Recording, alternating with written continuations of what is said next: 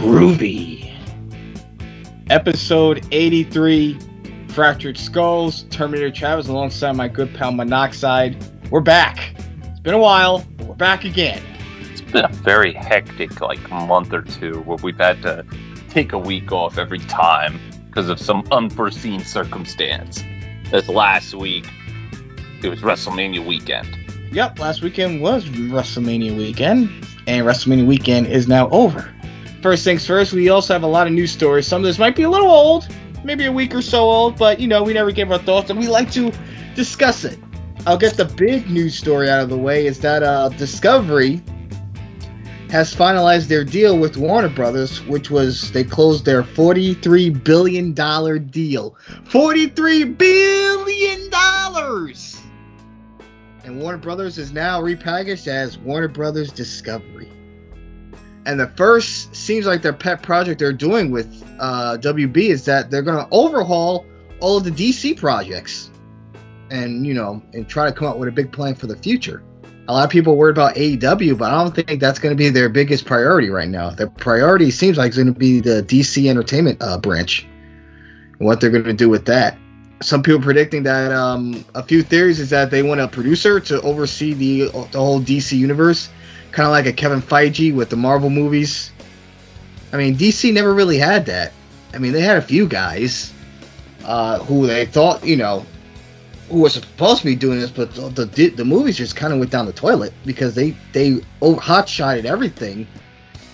And then before you know it, they had so many fallouts with all these actors, all these directors, and the people they're still in touch with is Ezra Miller and Amber Heard, and they have so much heat on them right now. It's like, what in the hell?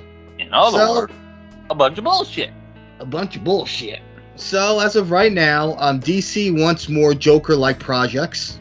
I should say Discovery. They want more Joker-like movies.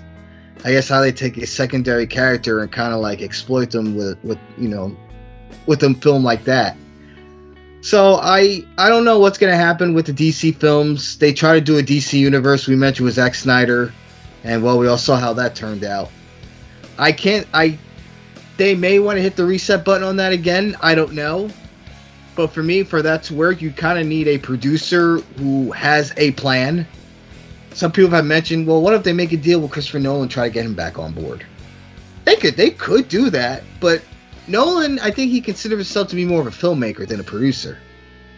And on top of that, Nolan has a lot of outside projects he wants to do.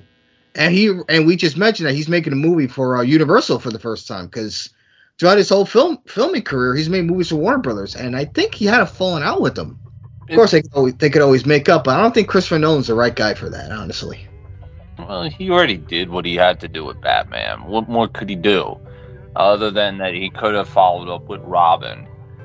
I had actually thought at the time when he did Dark Knight Rises that was the next direction, was Robin was going to take over.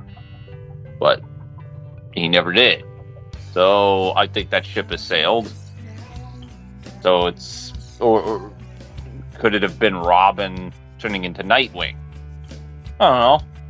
That's all assumption, because Nolan never even dreamt of the idea. I already said that I've got issue with Nolan for not inserting Riddler. We saw that Riddler was in the new Batman film, and it showed he had no excuse to not incorporate him. I think the excuse was, I don't know how I would put him into my universe since it's more realistic. You figured out how to fucking put Bane in there. You couldn't figure out the Riddler. This movie here did a fantastic job and picked the right guy in Paul Dano to do it. He had no excuse. Now, that being said, if they're going to do side projects, I don't want it to just be Joker. I love the Joker. He's a great villain and all, but it seems like that's our go-to.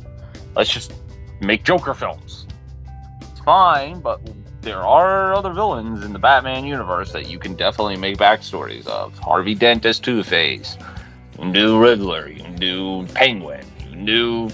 I don't know if Catwoman's a villain. She's more like an anti-hero. You can do Poison Ivy. You can do Ra's al Ghul. Do Mr. Freeze. You got all these ventriloquists. You got all these array of villains that you can do stuff with. Clayface, Killer Croc. Just figure out ways to do with them. And I'm only talking Batman. You said the whole DC universe. Got a whole plethora of different stuff you can work with. That being said, I'm getting freaking burnt out with all these superhero movies. So it's not going to really, like, delve me too deep into it. If it's Batman, I'll give it a shot, because Batman's my favorite comic. But other than that, any other superhero, maybe Deadpool. I'll throw him in there. Any other superhero, go suck a dick. I can't. I don't know. It's weird because let's just say if they wanted to do another DC, their own little cinematic universe, kind of like what Marvel's doing. I can't see them hitting like telling Matt Reeves, all right, Matt, we're not gonna do Batman 2 because we're gonna start over. We're gonna go again with this whole multiverse of movies with all these superheroes crossing over with each other. So sorry, we're your Batman movie. You did fun. I know you want to make another one, but this plan is not going to work for us, brother. About that Joker 2, Joaquin, yeah, we're not going to do that anymore. So yeah. I can't see them just telling all those directors, right, just like buzz off. Honestly, I think a lot of these movies, the DC films, work better as standalone movies. The reason the Marvel ones worked, like the Avengers movie, was that they were making all these movies in time with them. Iron Man, Thor, the new Spider-Man films. The only ones I guess they couldn't make was Hulk because they don't have the rights to Hulk. Yeah, they don't have the filming movie rights to Hulk. That's still owned by Universal. And I think Spider-Man too, right? He's owned by Sony. Yeah, Spider-Man and all the other his side characters owned by Sony. Yeah, I'm pretty sure Disney would love to buy Spider-Man, but Sony's going to ask for like a ridiculous amount of money. And I don't think Sony's ever going to sell them. Well, no, nor should unless they. Disney buys Sony. Well, they could do that, but I don't think they'll ever want to buy Sony or sell Spider-Man. That's like Nintendo trying to sell Mario. You want to sell your bread and butter? Hell no. It ain't gonna happen. And I hope not, because then that would mean the rights of Universal would close, and I don't want that to happen. Please, dear God, don't do that. Anyways, that being said, it worked because all these movies were going in conjunction with each other, and that's what eventually made those movies as epic as they did. Unfortunately, you don't have any consistent movies to go by to create like a Justice League type of movie that would theoretically spark interest. I mean, this new Batman film has gotten a lot of critical praise. I don't think it was the best Batman film. It was a great Batman film, but I still think that Robert Pattinson still needs to work out on his Bruce Wayne persona, because he still has not tackled that down. He's got Batman down, but he doesn't have Bruce Wayne down. Well, it was definitely a Batman movie. It was, but there were moments he was Bruce Wayne, and he did a horrible job being Bruce Wayne. Well, Bruce Wayne was on screen, what, 10 minutes the most? More than that. There were scenes where he was Bruce Wayne interacting with actual civilians, and he still kept acting like Batman. Well, he acted like emo. Yeah, that's what I'm saying. I mean, it's one thing you act like emo to Alfred, but when you're acting emo to the rest of the world, it's like, how are they not putting two and two together that you may be Batman? At least when you're Bruce Wayne, you can differentiate the two. Well, some people have said he hasn't developed his Bruce Wayne persona yet. He hasn't developed that whole ladies' man gimmick yet. I mean, dude, he's... At this point, we've already gone through the fact that he got his two parents killed. He's already developed the Batman persona, and he's been Batman, what, a year up until this point, and he still can't develop Bruce Wayne? Nah, not buying it. Well, yeah, that's what's going on with their DC overhaul. I mean, that includes video games as well. Oh, great. Video games. When it comes to everything. Video games, animation movies, animation shows, TV shows, live action movies, everything. They want to do an entire overhaul of all that. I don't know what you're overhauling in video games. Did they have the rights to Resident Evil or some shit? No. I think they want to give a lot of the more secondary heroes, the secondary characters, a shot to shine. Okay. So I mean, it's a wait and see at this point. I mean, I hear they want to give possibly make another Superman movie. I mean, they have it's a lot of ideas. We just gotta wait and see what happens. But I think when it comes to DC, if they were to ever do another universe, if they want to give it another try, I think they should put more faith in their filmmakers. I mean, look what Christopher Nolan did. I mean, Batman was hurt after Batman and Robin. It took them 7 years before they released another Batman movie. Under a director who was still relatively new, not many people knew about him. And look what he did. Say those movies made him. Yeah, it made him, and it helped revitalize the Batman character. Yeah. And in the whole, really, comic book movies in general. Yeah. And now movies are following the dark tone because of the Dark Knight trilogy, so... And this new Batman was darker than those films. I mean, could you imagine another director coming in? I'm going to make the new Batman movie more darker! It's just going to be a black picture. And that's the whole movie. Yeah. Yeah, it would just... the sounds. So we're going to see how Discovery, what their plans are for the DC Entertainment. And let's just hope it works out. And speaking of Batman, it's going to be dropping on HBO Max this Monday. This recording, by the way, is on April 16th, 2022. And also dropping on Monday is the final season premiere of Better Call Saul. That is going to be something. So this is what, their 6th season? Their 6th and final season, and it's already been rumored that Jesse and Walter are going to be appearing. I guess that's where it interlocks with Breaking Bad. Yeah, because they got to tie it all in. Tie it all in. And hopefully we'll get... Because every season it starts with Saul and his new wife as a Cinnabon manager. I want to see the conclusion of that as well. It's going to be interesting. I don't know if there'll be another spin-off show, but... I would like at least one more movie. If nothing happens to Saul, I would like a one more film just on the current situation of Saul Goodman. It has to be a Saul. We don't need another movie on Jesse. Jesse has its conclusion. Yeah. And every other character's got their conclusion. Maybe a movie on the other characters that survived, such as Walt Jr. and Skylar, the daughter, and Hank's wife. So they're the only ones that, realistically, who were mainstay characters that survived to the very end. And Jesse, of course, but... So we'll see what happens with that as well. Can't wait. Well, in our next news stories, our next two are going to be a little sad. Especially this one, I'm going to mention it now. Gilbert Gottfried has passed away. Every time I think of Gilbert, I always think of the film The Problem Child movies. I don't know if you've ever seen those. No.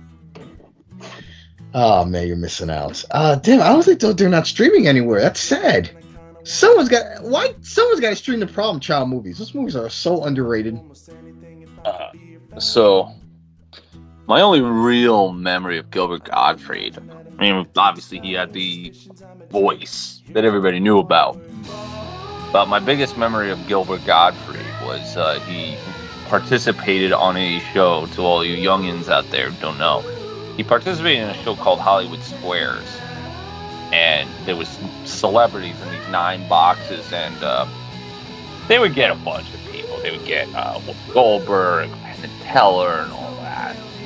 And the point of the game was you had to do tic-tac-toe. And you would pick a celebrity.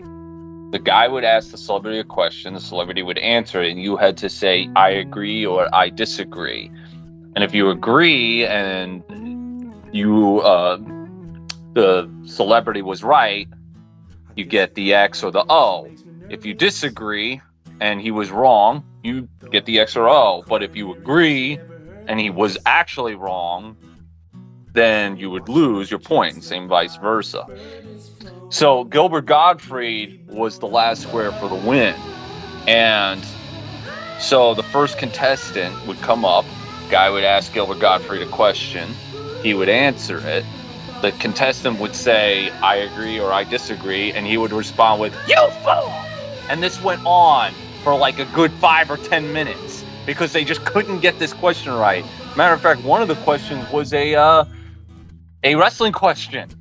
Big bad professional wrestler Steve Austin goes by the nickname of what? And Gilbert Gottfried goes, the Crusher. Woman goes, I'll agree. You fool!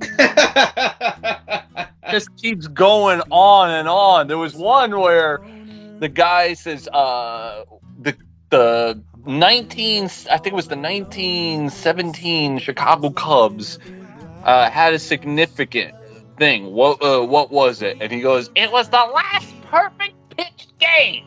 Guy just sits there. He's like, oh no, I don't know. Is this right? And he goes, I'll agree. You fool!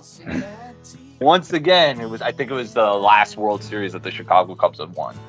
But this went on, and then eventually the contestant won. But it was a running gag because every time he would just be like, you fool! And it just got funnier and funnier and funnier because nobody was able to get it right. So it actually went on to a commercial break. So that was my memory of Gilbert Gottfried. He did the voice of the parrot bird in Aladdin. The red bird. With it's been a long time since I've seen Aladdin. It's been a long time since I've seen all those Disney films. In fact, the last of the classic Disney films I'd seen was Cinderella, and that was probably like a good 10, 15 years ago. Zippity boppity boo. For a second, I thought you were going to do Zippity Doo-Dah. Zippity Doo-Dah. But yeah, he was 67 years old. So sad. I mean, I saw a photo of him, Louis, and Bob Saget. Mm-hmm. And think all three of them are gone now. This year.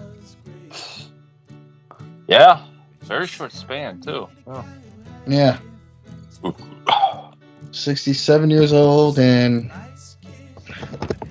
rest in peace, Mr. Gottfried. You will be missed.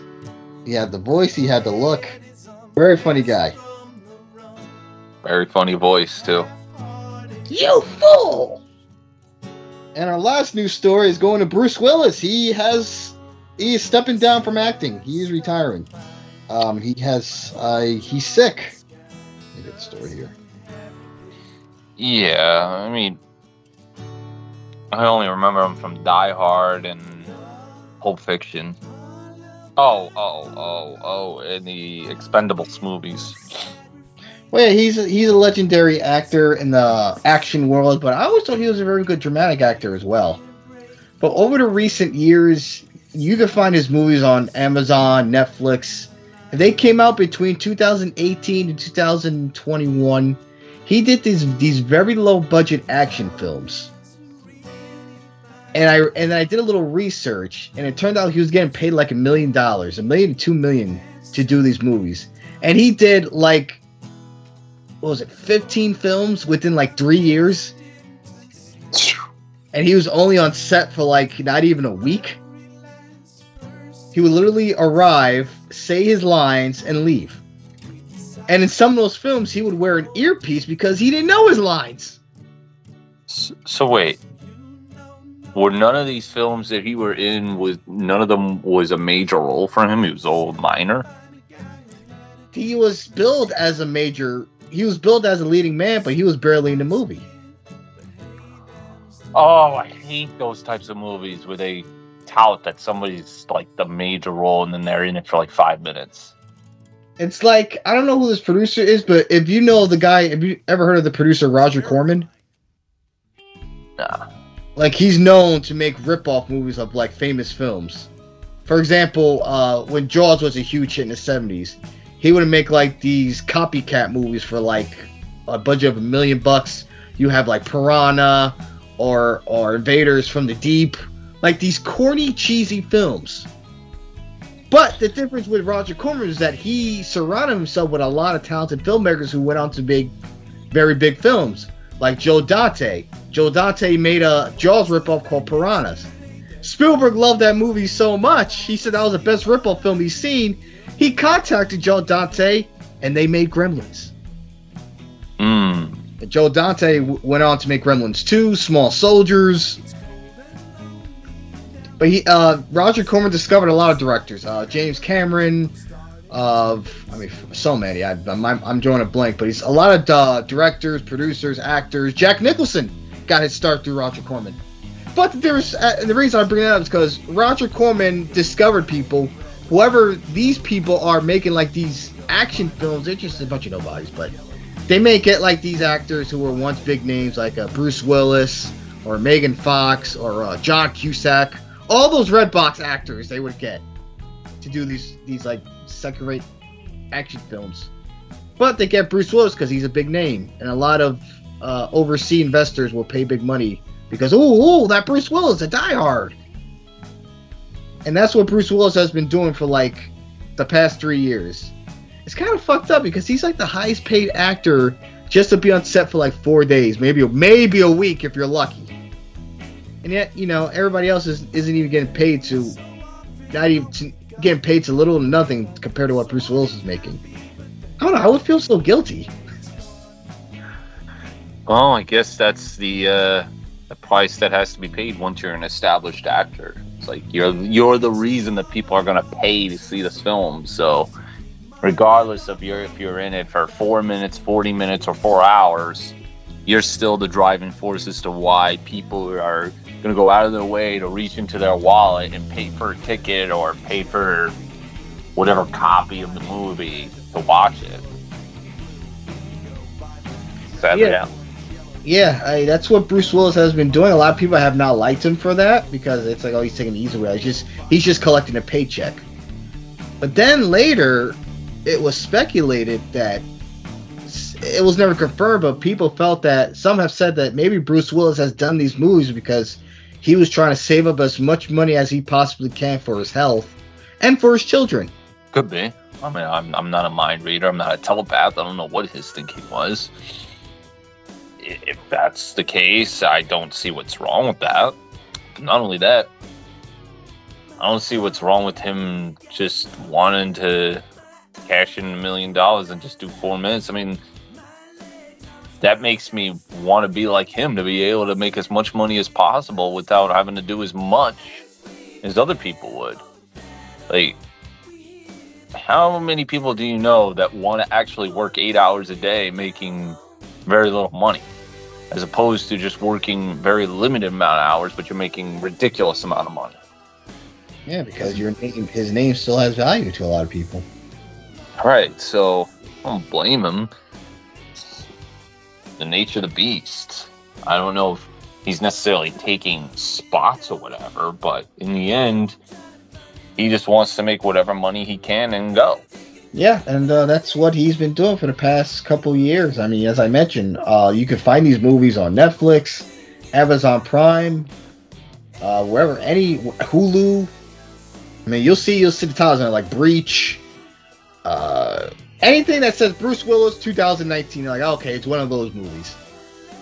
But if you look at it, in the end, nobody's gonna remember these movies because they're only gonna remember the good stuff. They're gonna remember Die Hard. They're gonna remember Pulp Fiction. They're gonna remember Unbreakable. Even his work with M. Night Shyamalan, he had good performances in. Yeah, that's Sixth Sense. That really does take some doing, since the director is working as hard as possible against you. I'm just saying. But yeah, Bruce Willis, he has retired. I know he has a lot of health issues, so I'm pulling for you, Bruce. You're still John McClane, man. You're still one of the best. I love Die Hard with a Vengeance. It's great. One of the best action sequels. Sure. Him and Samuel were fantastic together. You ever see Die Hard with a Vengeance? You ever see the Die Hard movies? I saw the first one like a long time ago, and it just didn't intrigue me enough to want to watch it again. I recommend Die Hard 3. I think that's the best sequel out of all of them. Only because of his chemistry with Samuel. They're so funny together. They didn't. I was gonna say no. They didn't work together in Pulp Fiction. They were in it in the same movie, but they never really did any scenes together. So. No, I know he did. No, yeah, because in the scene in the bar, he went to the bathroom and then Travolta ran into him. Yeah. Travolta, and they nearly fought each other in that scene. I guess kind of set up the foreshadowing Travolta's death later in that movie. Oh, it would have happened regardless because he knew he was being hunted. But yeah, I guess you could say. Because now he's got a face to attach it to. But that's all our news stories, and I guess we will get into today's film discussion. We have 2 films. Well, the new Doctor Strange movie's coming out, and guess who's the director of that film? Sam Raimi? That's right. It's Sam Raimi's first feature film he's done in over 10 years. Sam And Raimi. and the last project he's directed, like not movie related, was the pilot episode of Ash vs. Evil Dead. You know what's funny? What Funny. happened to that show? Why did that show get canceled? Low ratings. Really? Yeah. Okay. The thing is, the Evil Dead franchise has a huge cult following, but that's all it ever was. It was just a cult status. It was never mainstream.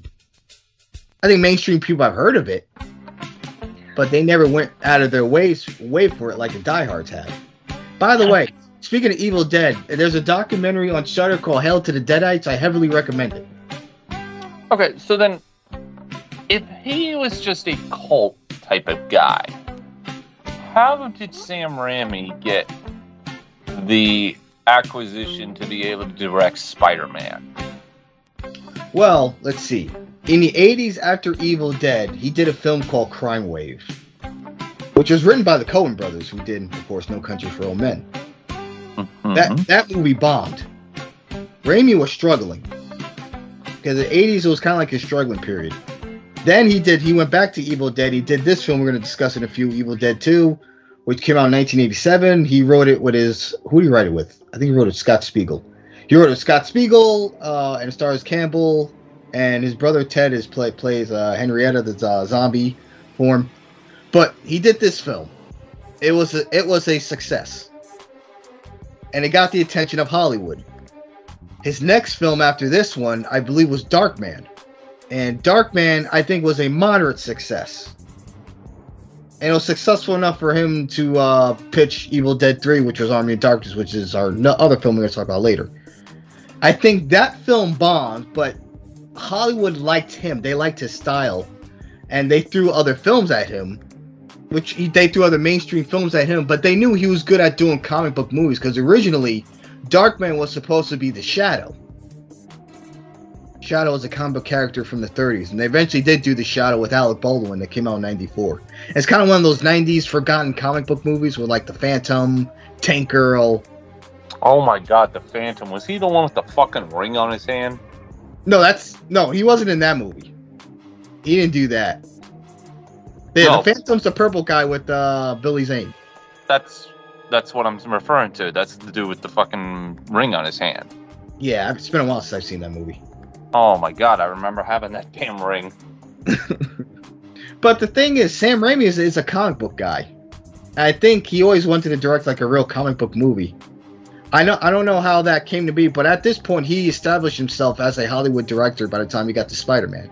I guess, but if he's such a, I don't know, you're telling me that the last movie he did prior to that, Army of Darkness, did not blow numbers out of the water. I mean, they took a huge gamble in getting that guy involved in a movie, especially something like Spider-Man, knowing full well that he's not known to be a guy to really blow minds. Well, he's not a box office number guy. He wasn't a Spielberg. No, clearly not, but it just intrigues me that he went from Evil Dead, which is a pretty gory series, to doing a movie or doing a franchise that theoretically is not gory at all and is more for families than adults, because Spider-Man is something that you can promote to all audiences. Yeah, his last film he directed was Oz the Great and Powerful. Oh, that Wizard of Oz remake he did with James Franco. Oh my god, they did a Oz remake? I definitely gotta see that now. But in the 90s, he also produced didn't he do that show Xena, Warrior Princess? I think he was a producer behind that. And that was pretty successful. Pretty successful. All I'm saying is that Spider-Man is meant to be out there, like big. Just surprised he got that role, being that he didn't have a track record for really blowing numbers out of the water. Because at the end of the day, this is a business. It's all about raking in as much money as you possibly can, regardless of quality. But the draw of that is Spider-Man. Do you think it still would have flopped? Well, depending on the I'm looking at it from the aspect of somebody who's looking at a director who doesn't have a good track record of drawing in numbers, are we going to trust him to make a movie that's going to intrigue audiences to want to keep coming back and buying tickets? Now, did he? Personally, I liked Spider-Man with William Dafoe, Tobey Maguire, James Franco, all that. I personally liked it. But was he going to create a movie intriguing enough for it? Because, as you said, the most successful movies he was known for was Evil Dead. And these are freaking graphic movies. He can't do that with Spider-Man. He can't have carte blanche to just go ahead and create these graphic scenes involving Spider-Man and Green Goblin. He's got a little bit more of a limitation on his hands. Well, that would be an interesting argument, but then I would tell you to watch Darkman, which you said was not that successful, right? No, but it is a good project to show what he can do with a comic book type character. Darkman is a comic book movie without it being based on any comic books. But the fact that it wasn't successful, it was moderately successful. That was moderately. It wasn't. It was more successful than Army of Darkness. Right, but Army of Darkness, there's a whole array of things that we can go over. We'll get over that when we get to it. But Evil Dead 1 and 2, I would think, are really successful, wouldn't you say? Yes. Yeah, so there you go. And his intriguing. They're probably more successful now than they were when they came out. Well, so there you go. But with Spider-Man, though, we're looking back on it. Most people are saying that those movies are a joke. Well, yeah, because of what we gotten later on. But it's a movie of its time, a product of its time. Well, so is Evil Dead, but even people looking back on Evil Dead are saying that movie is pretty epic.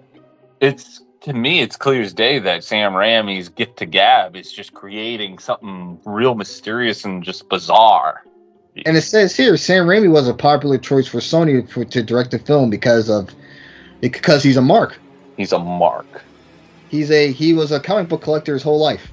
But that's the thing. You want someone who's a good director, and Sam Raimi has proven by this point, 2002, he can make solid films of almost all different genres. He did a film called The Gift, which is on Paramount Plus. It stars. It's actually his first collaboration with J.K. Simmons, who of course he later used again in Spider-Man. He did the Western film The Quick and the Dead with Gene Hackman, young Leonardo DiCaprio, Sharon Stone. But I guess let's go back to Evil Dead 2. So, I guess let's discuss the elephant in the room here. What caused Sam Raimi to take Evil Dead 2 and make it way goofier than what Evil Dead 1 was? Why did he go this direction? I'm not entirely sure. What I do know is that Stephen King was a huge fan of the first film, and he helped finance this movie. And it definitely shows, because this movie had a way bigger budget, and you can clearly tell. Yeah, it's not too big of a budget, but it did have a bigger budget than the first one. Oh, you did. And I think Raimi knew that if I'm going to make a sequel, I need more money. Because that's how it is. When you make a sequel, you want to go bigger. This movie in particular had a lot of stop motion. Yes. It's a good amount of it. But it was... I guess the issue is that there's one issue I have, and it's a very simple issue that can be solved. Was this meant to be a follow-up to the first movie? Yes, but what happened was they couldn't get rights to the first film. All right. So the first few minutes is almost like, I wouldn't necessarily, a retelling. I don't even know if that's the right word. A retelling, a remake, a quick recap. I mean, I guess I can see why they would give a recap to those who may have not seen the first film. But by the same token, had they just cut that part out, I think it would have made for better for this film. Just go right to the part where Ash is walking out of the cabin, and then the whole whatever this thing is coming through the building, and it does what it does. Because in the end, this film is super different from the first. It's almost like a dark comedy. Oh, it's super dark comedy, man. Like, just a lot of corny shit happens in this film. There's literally a part in this movie where Ash's hand literally gets possessed and he cuts it off. And there's one part in the movie where, pardon me, he's in the cabin and the cabin itself is laughing at him, and the deer head with the white eyes comes out and starts laughing, and the lamp starts laughing. The whole entire building, all parts are moving and laughing, and he's just laughing along with them. This film is really intriguing. And then after he cuts his hand off, his hand starts running around the whole entire cabin, and he has to shoot it. And when he shoots it, he does kill it, but then the blood from the hand inside the hole in the wall squirts out like bucket loads into his face, and then sucks all that blood back out into black blood. It's so weird. And I think the reason they changed the color of the bloods, because like there's like black blood, there's green blood, and then when he fights the tree has purple blood. I think that was to avoid the censorship, so they don't get hit with a NC-17.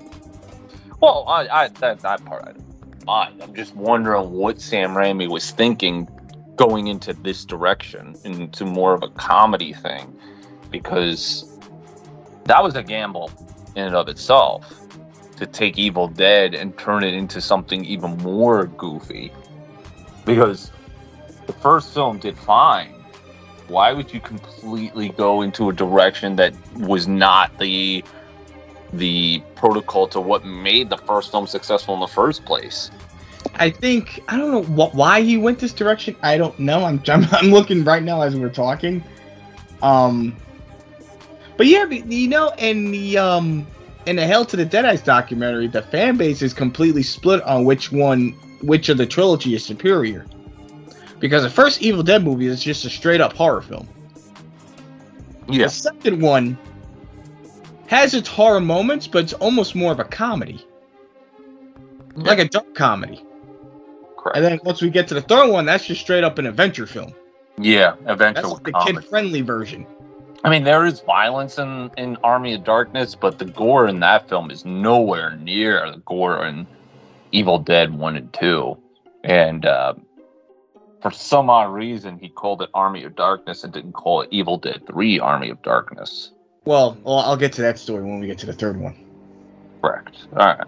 So, yeah, so we'll get to the basic gist of this film. So, you got Ash Williams. It picks up where the first movie left off, but as you said, it retells the events. But when it retells the events, it's just him and his girlfriend. It doesn't have his sister, and it doesn't have the other couple. It's just him and the girlfriend.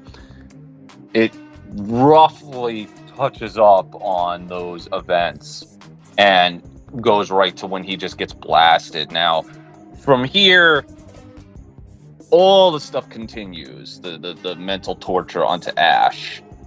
As we said, keeps blasting him all over the place. There's so much shit that's going on here, but eventually he has to cut off his own hand because his hand gets possessed. There's one point where he's looking into the mirror and the mirror turns into water. So there is 2 guys and 2 girls that are about to go to the cabin itself, because one of them, their parents were staying there or something like that. Well, yes, the second film elaborates more on the backstory of the videotape that they played in the original. Yeah, there was an older couple that were staying there to study the Necronomicon that they found in Egypt or wherever the fuck. Yeah, and the old man recorded. Was reading dialogue from the book, and he recorded it. So we're taken to this young woman who's the daughter of the elder couple. And I think she's with a boyfriend or a brother, whatever. And they're gonna go meet up their parents in the cabin. I said only one problem: parents aren't there. No explanation as to where they are, though. Yes, no explanation to where they are. We were never introduced to them in the original. And here, we find out where the mother was. Correct. So while we got introduced to them, we're taken back to the cabin. Ash is having like hallucination scenes where he's like talking to the mirror, and then his reflection grabs him, and he's like choking himself. And then you mentioned the possession of the hand. And I wanted to talk about Bruce Campbell's physical acting here. He was fantastic in the kitchen. I mean, the guy's doing his own stunts here. He's throwing himself around. He's flipping himself onto the floor. Did he win anything? Of course not.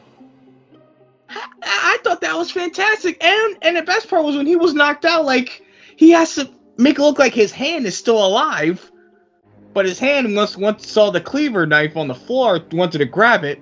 But then Ash stabbed the hand. Of course, he cut it off. Who's laughing now? Yeah! The blood splattered all over his face. Yeah. And I saw that behind the scenes. I think Sam Raimi was the one that was throwing the blood into Ash's face. It was pretty cool. Raimi's on the floor and it was all right. Go, yeah! And he's just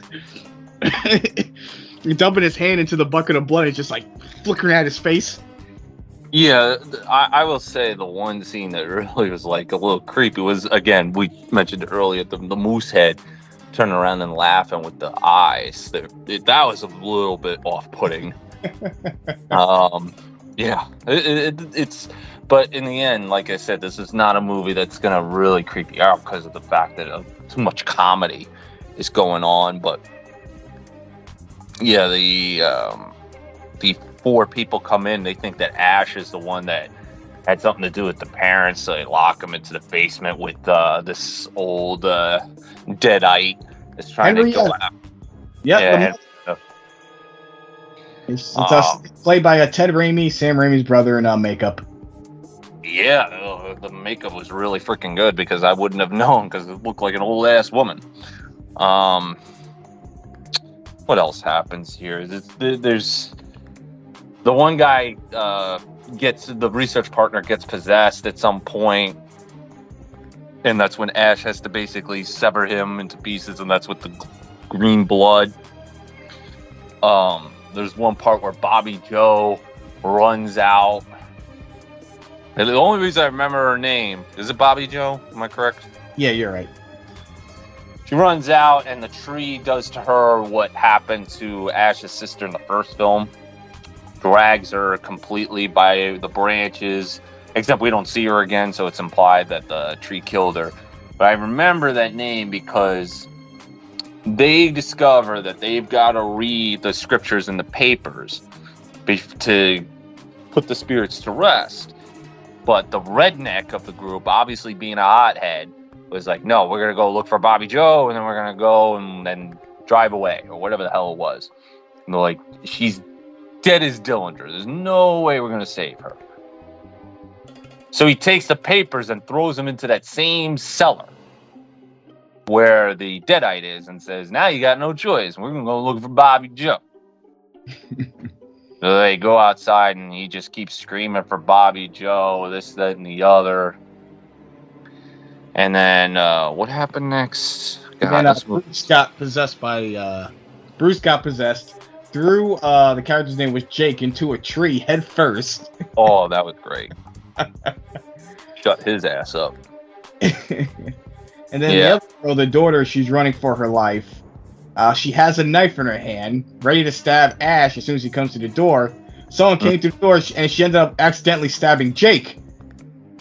That's right. And Jake was still alive, and there was a part where the deadite drags Jake into the cellar, and then that's when they're fighting to get him back, and then all of a sudden the blood of him just starts squirting out. Kind of reminded me of Nightmare on Elm Street 1 when Johnny Depp's character goes on the bed and the blood shoots out from the bed. Except that one was more creepy. This one was just over the top, obviously, for that reason. Yeah, so eventually Ash is able to get a hold of himself. He's no longer possessed. The power of love. He found his girlfriend's necklace and was able to get the demon out of him. Or the deadite. The deadite, yes. Yeah, and it was at this point they go to the basement to go get the papers. Wait, not yet. And then we go to the shed. We get the iconic scene. I was about to get to that part. So this is where Ash develops the iconic look of himself, where he puts a chainsaw onto his hand and has a sawed-off shotgun. And then that's when he says his famous line, Groovy. There's a theater reaction on YouTube of that scene, and once he said groovy, the crowd lost their mind. You would have thought he won the world title. Now, hold on. This crowd reaction, was this a showing of the movie when it first aired, or like a re-release? Oh no, this is like a re-release of like whatever convention they have. Okay. They're like Evil Dead conventions. They'll like replay the movie. So, yeah. They played it. The crowd went crazy. They knew it was coming though, but it is an iconic. Yeah, it's iconic, so makes sense. So yeah, they go look for the papers. I guess this Deadite turns into like a weird creature-esque, and there's one part where like the tree breaks in and tries to attack. The girl gets stabbed while she's trying to read the papers, and eventually they were able to subdue the curse because like some random black hole comes in. Oh yeah, they do kill the monster by chopping it up. Yes, and then Henrietta, after she makes like monkey noises when she like her like neck stretches out. Yeah. And she's like, I swallow your soul. Swallow this. Swallow this. Yeah, what a great line. And so yeah, he kills all that, but the black hole is starting to suck him in, and then eventually it takes his car and himself into this weird primitive timeline, and all these soldiers, these ancient knights, are looking at him like strangely, and then a flying Deadite comes and he blasts it in the face, and they see him as a hero, and that's the end of Evil Dead 2, and would set up the events for Army of Darkness, I think. Yes, I know there was a scene in Evil Dead 2 when they were going through the pages. There was a page and it said like they mentioned how there was like a hero during the medieval times what helped save this kingdom from the Deadites. It was a picture of him, and they didn't know it at that point. And then Right. And then Annie, who was the daughter, she knew how to translate the passages that was in the Necronomicon, since it was written in a different language. And of course, she was getting stabbed in the back by Ash's evil hand, and she ended up opening up almost like a time warp, which Ash got sucked into along with his Oldsmobile. Gets transported back in time to, I believe, the 1300s, the medieval times. Correct. And of course, the knight, they were almost gonna kill him because they thought he was a demon, a Deadite, until they actually saw one, ran for the hills, and the first thing Ash does is gets up, shoots, and blows the damn thing's head off. And by the way, the knight that revealed that he was come from the sky to get out the rid of the Deadites. That is director Sam Raimi in a cameo. Okay. And then they hail Ashley Williams as like a king, and he's like, no, why am I here? And the end. Evil Dead 2. It was, when I first saw this film, because I had watched it before, I liked it. I didn't like it as much as the first film. I liked it way better this second viewing. I came to enjoy it. Because when I first watched it, I wasn't expecting a comedy film. I guess that's what threw me off. When I watched it the second time, knowing it was a little bit goofy, I came to enjoy it. It was very good. I love it. I think it's a great sequel. I think it's an underrated horror sequel. I don't think it gets talked about enough. Especially it gets talked about a lot within the Evil Dead community. Is it better than the first one? I don't know, because it's such a different film from the first one. In fact, all three films are different from each other. As I just mentioned, if this one is definitely more of a horror comedy-esque. I mean, it's heavily influenced by the Three Stooges. I mean, you can tell Raimi is a huge Three Stooges mark. You see that more again when you get to Army of Darkness. I don't even think you can compare the two, to be honest. It's a hard comparison. It's hard to compare all three to each other. Yeah, for sure. Especially the first one. Yeah, because it really depends your taste. Because I know people who don't like Army of Darkness but love the first film. Mm-hmm. And this one, Evil Dead 2, is definitely more campy. There's a lot of stop motion. There's stop motion in the third one as well. Even in the first one, you had stop motion. At least when the demons were like melting. Yeah, but the first one was so much cheaper because the budget was so much lighter. Mm-hmm. He didn't have as much of a budget as he did going into the sequel and going into Army of Darkness. Here was a lot more obvious. But yeah, this was a very good film. I enjoyed it. I enjoyed it a lot. There was a lot to be liked here. It's a fun film. I mean, Raimi knows how to make a fun movie. Even if it's ridiculously cheesy. But it works. It surprisingly worked here. If you'd have told me in the beginning I'm going to go more campy, why? You probably would have tried to talk him out of it.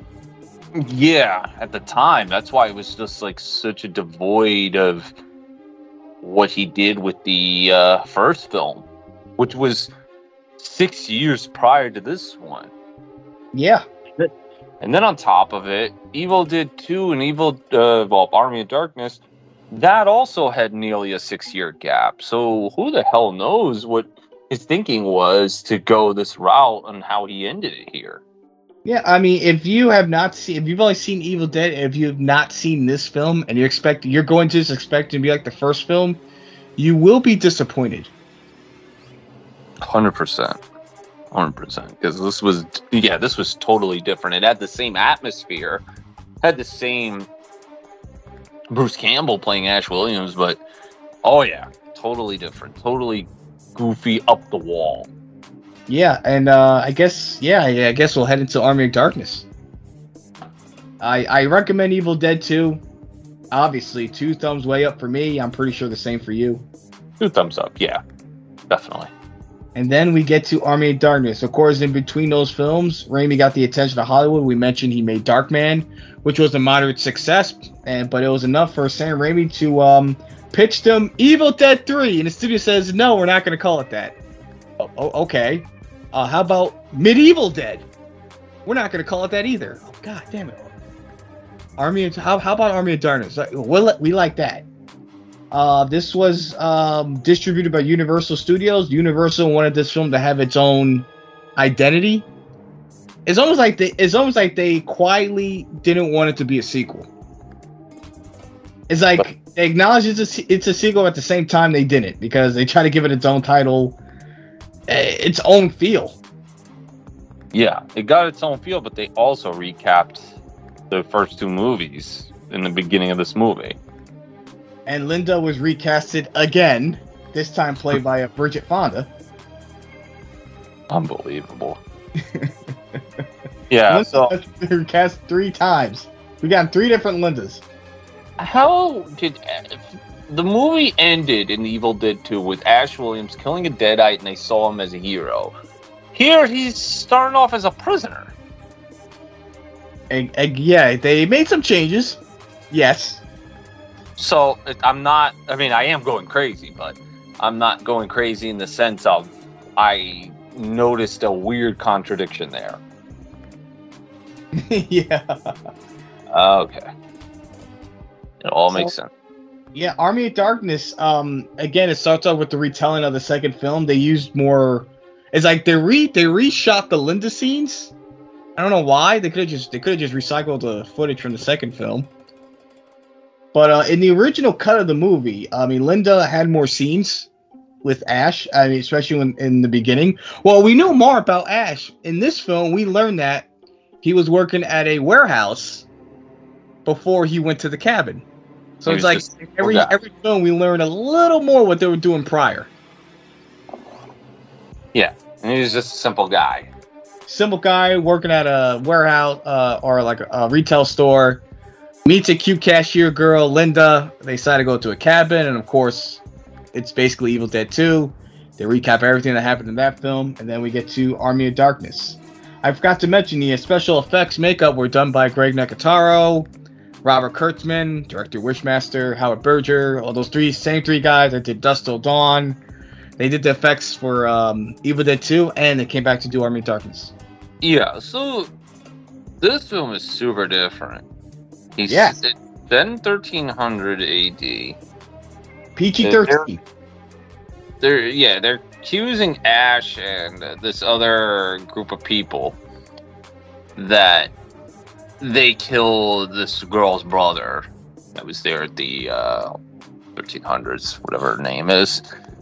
For some reason, her name is Sheila, I think. Sheila, yes. Played by M. Beth Davids, who played Mrs. Honey in Matilda. Or Miss Honey, whatever. Really? Oh, wow, I didn't even notice that. But yeah, anyways.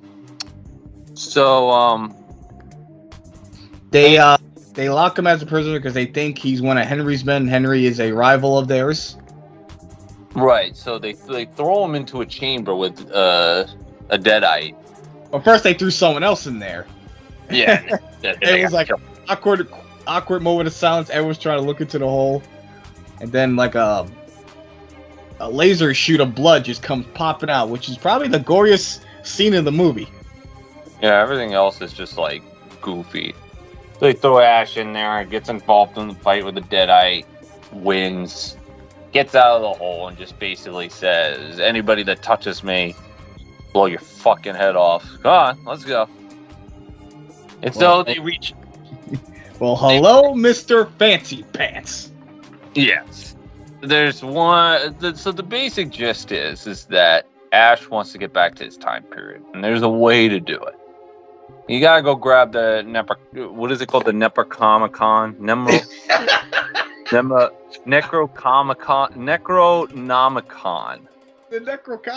Oh my god, now you got me doing it. The Necronomicon. It says here, through the magical Necronomicon. Necronomicon, okay. Necronomicon Ex Mortis. So, we'll just call it the Necronomicon for short. I'll call it the Book of the Dead. Or, yeah, that's even better. The Book of the Dead. We'll go with that. So, there's a deal that has to be made. He wants to go back to his time period. They say, yes, we can bring you back, but you got to get the Book of the Dead. And there's certain spell we can use to get you back. However, there are 3 words that you must say before when you grab the book, right beforehand. It's very important that you say those 3 words. So, Klaatu, Verada, Nikto. The same 3 words that was used in The Day the Earth Stood Still, 1956. Correct. Recycling those 3 classic lines. You gotta be a science fiction fan nerd to know that. Ash goes on his adventure. There's one part where he's locked in a cabin, and there's like a broken mirror, and he sees his reflection as small little ashes come out and fuck with him. I know they poke him in the ass with a fork. There's one part where he's knocked out, and they literally open his mouth so that one of the small ones can jump inside him and get into him after being swallowed. So then he thinks that, oh, so payback, I'll just swallow a bunch of hot boiling water. Alright, so he swallows boiling water. Problem is, the thing grows inside of him, comes out, and they have like a little fight. Shoots the damn thing in the face and buries it.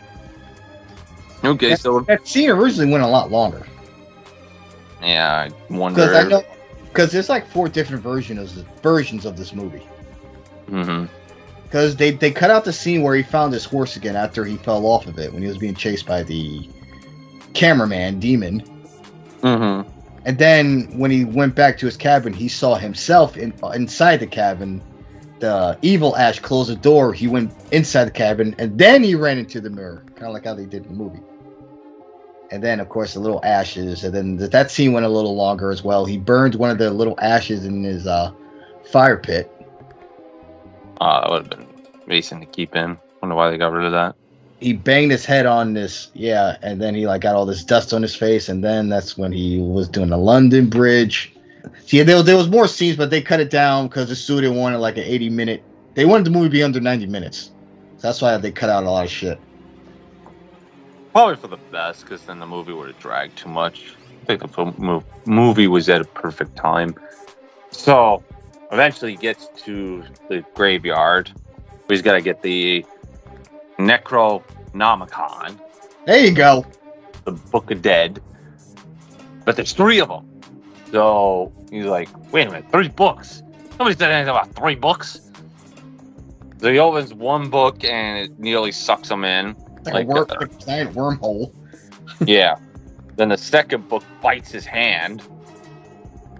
And the third book, he now has to say the words. Except he can't remember the third word. So he goes, it's an N-word. I know it's an N-word. No, we're not thinking of that word, guys. I knew it. So he says, it's an N-word. I know it's an N-word. So he just goes, and then just, Rana, grabs the book, and thunder hits, raises, who's the main villain of this film? Evil Ash. Evil Ash, there you go.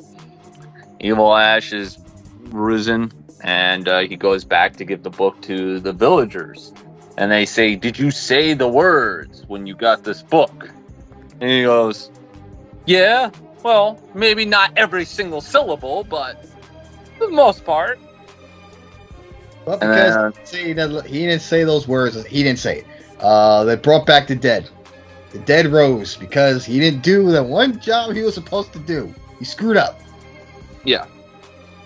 So they said, he's like, who cares? You got to bring me back. And they're like, yes, we can bring you back, but this book is useless to us. They're going to try and get it back and kill us. They're like, well, that's part of the deal. I don't care. I got you the book. Now you got to bring me back. And they're about to send him back, knowing full well that they're all going to die, and they don't look at him as a hero anymore.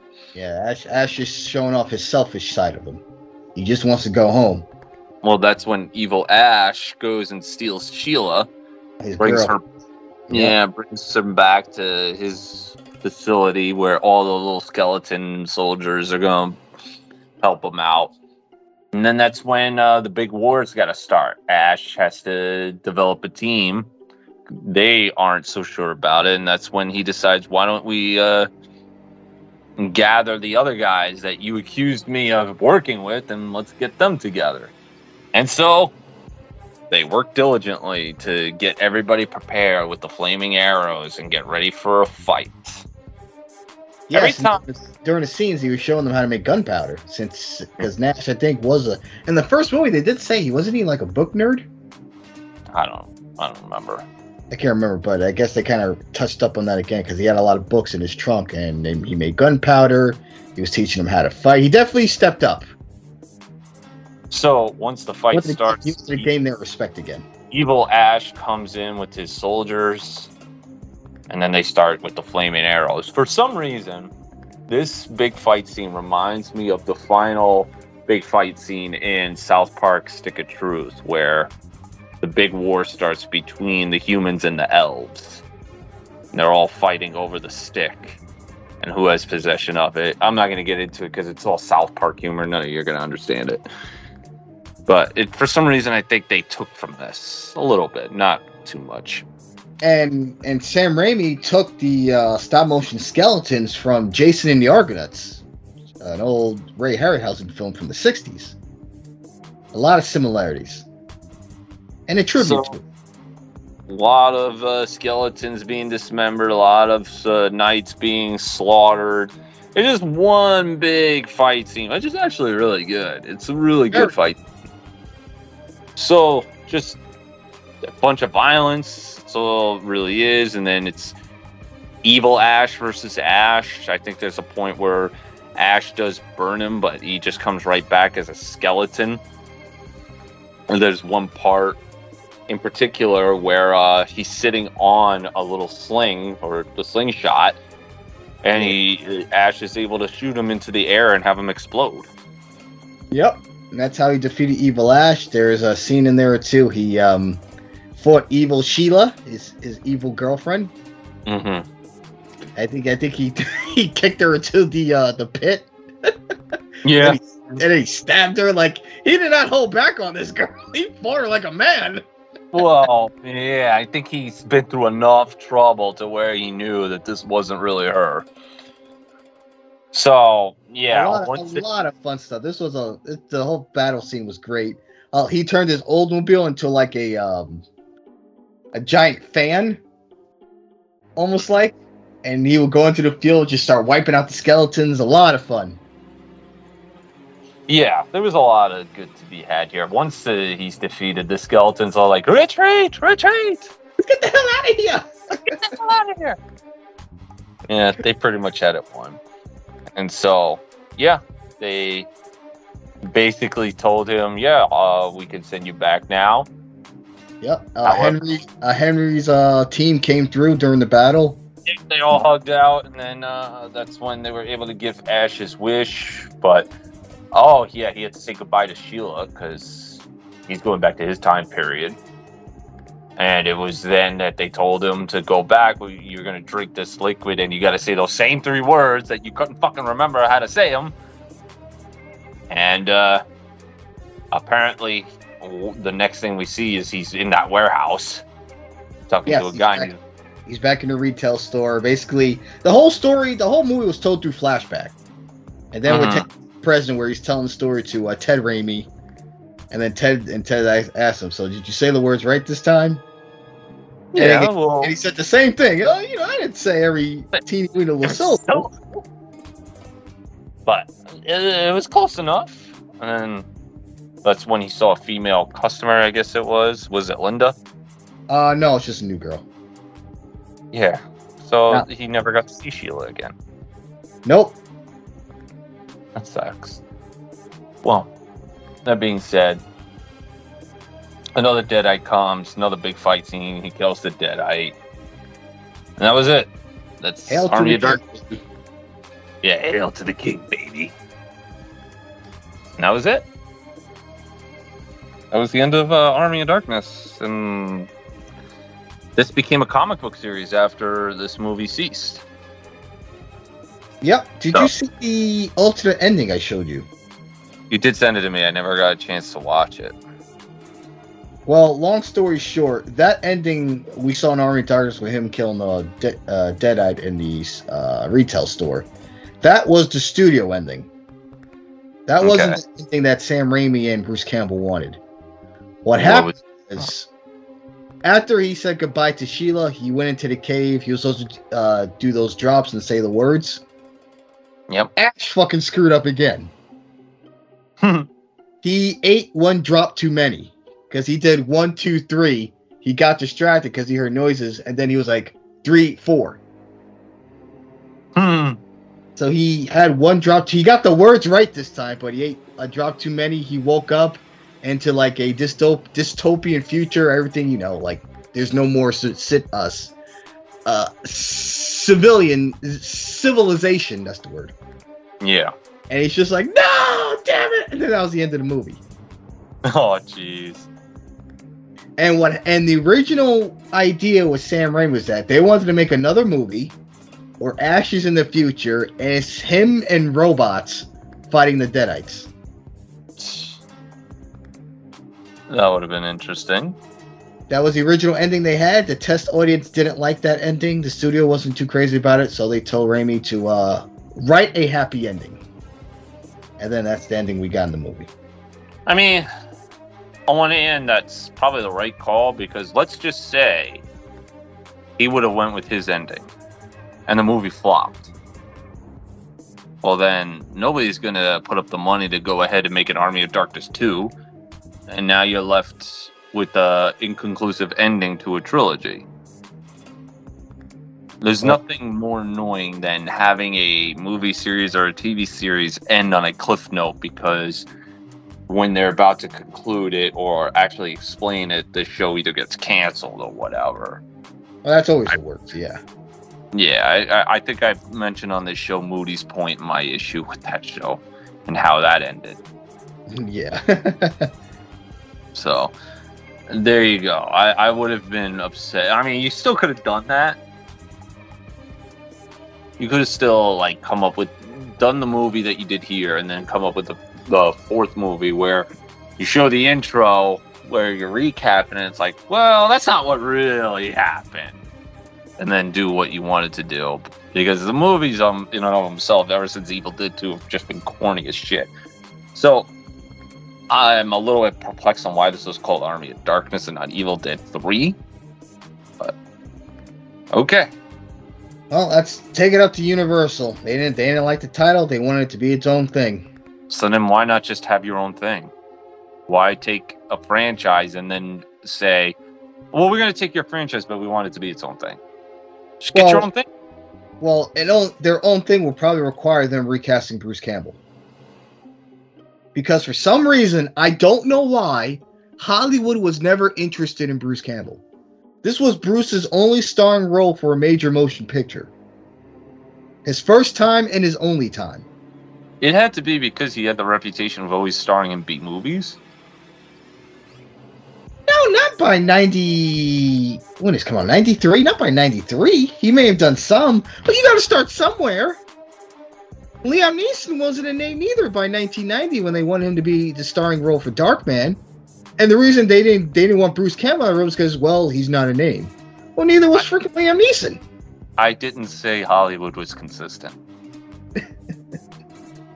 There's so many ass-backwards things about Hollywood that it's not even funny. It's like, how many actresses do you know that are like pudgy and overweight and all that stuff, and they're getting good roles? Like those girls, what was that movie with Anna Kendrick and Anna Camp, where they're like a rock band, a female rock band. They have the one girl who's like a little bit on the pudgy side, but yet Hollywood's all about girls being as thin as fucking possible, which led to Brittany Murphy constantly under-eating herself. It's not consistent at all. Or look at Steve Buscemi, for example. He's gone on record to say that there have been dentists out there that have said that they'll fix his teeth for free.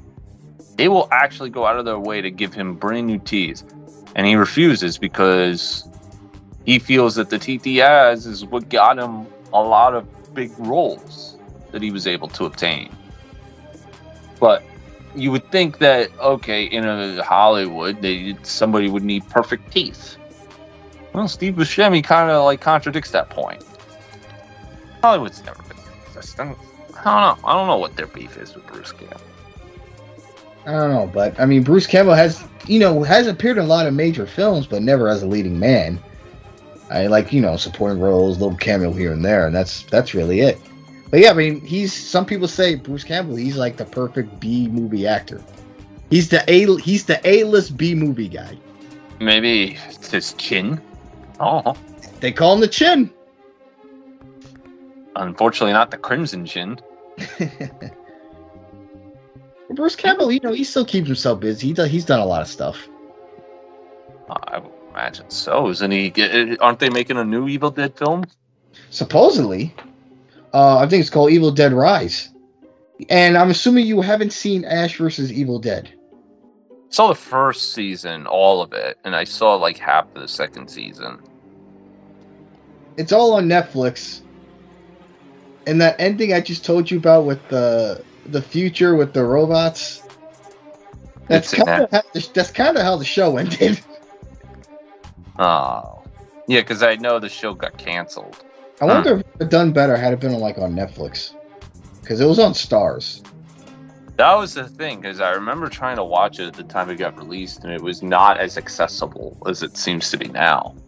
And for those that have not seen Ash vs. Evil Dead, check it out. It's all on Netflix. I think it's a pretty underrated show. It's a lot of fun.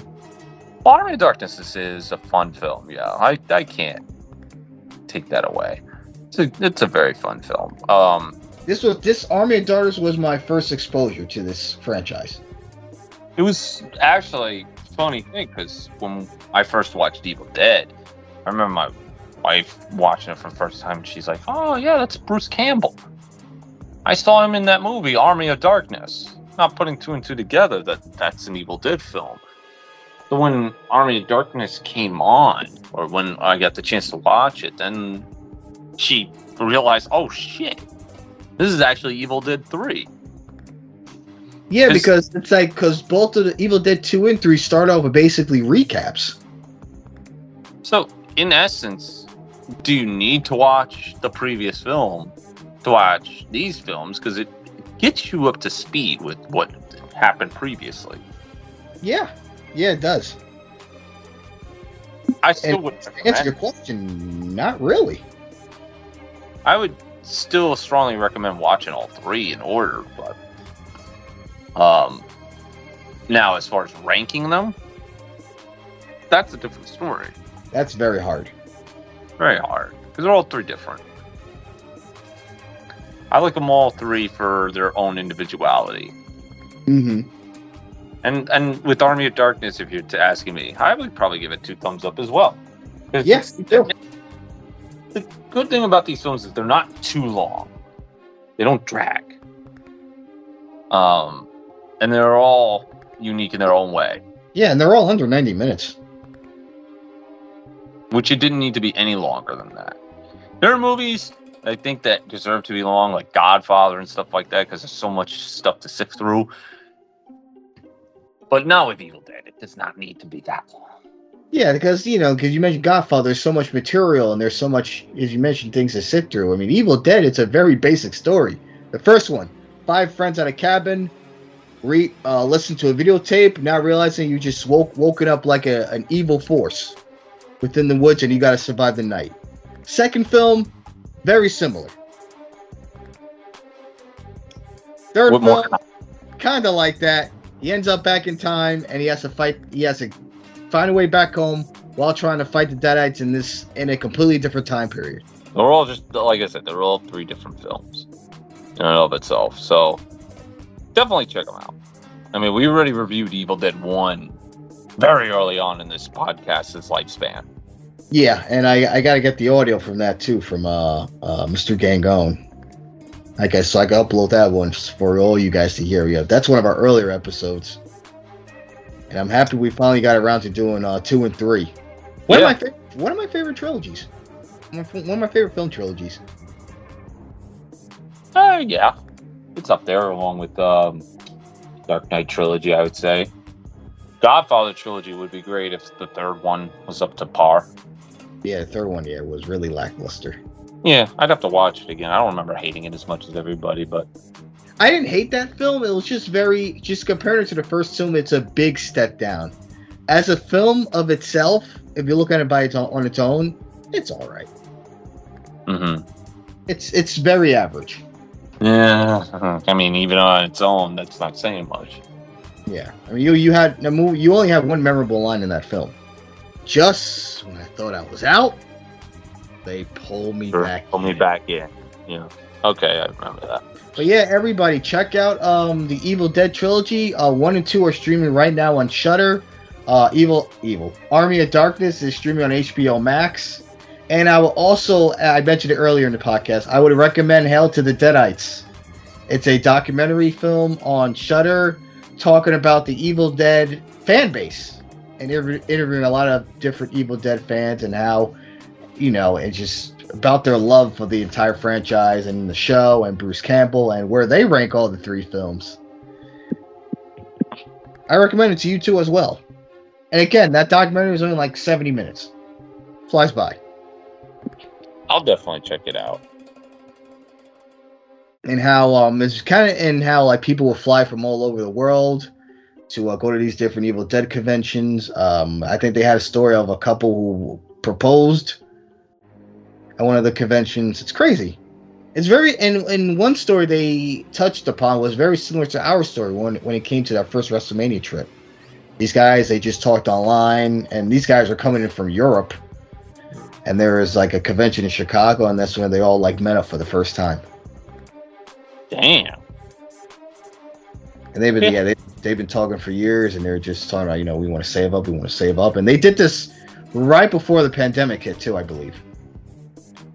That just goes to show, like, fandom nowadays is just so unique because most people now befriend each other because of it. It's just crazy to think how many different franchises have led people to becoming friends. Yeah, all because of the common thing that they love, any form of pop culture, whether it be, the horror of a movie or wrestling or anything or sports. Yeah. I've met a lot of my friends that I still talk to this day from pro wrestling. Like me. Yeah. It's been a long 15 years.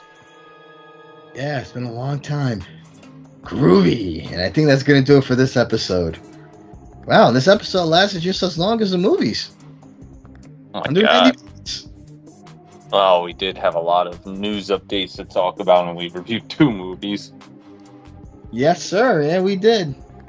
And that's going to do it for episode 83. Yeah, we're going to go to 83. For Terminator... oh my God. For Monoxide, I'm Terminator Travis. How does it feel? Groovy.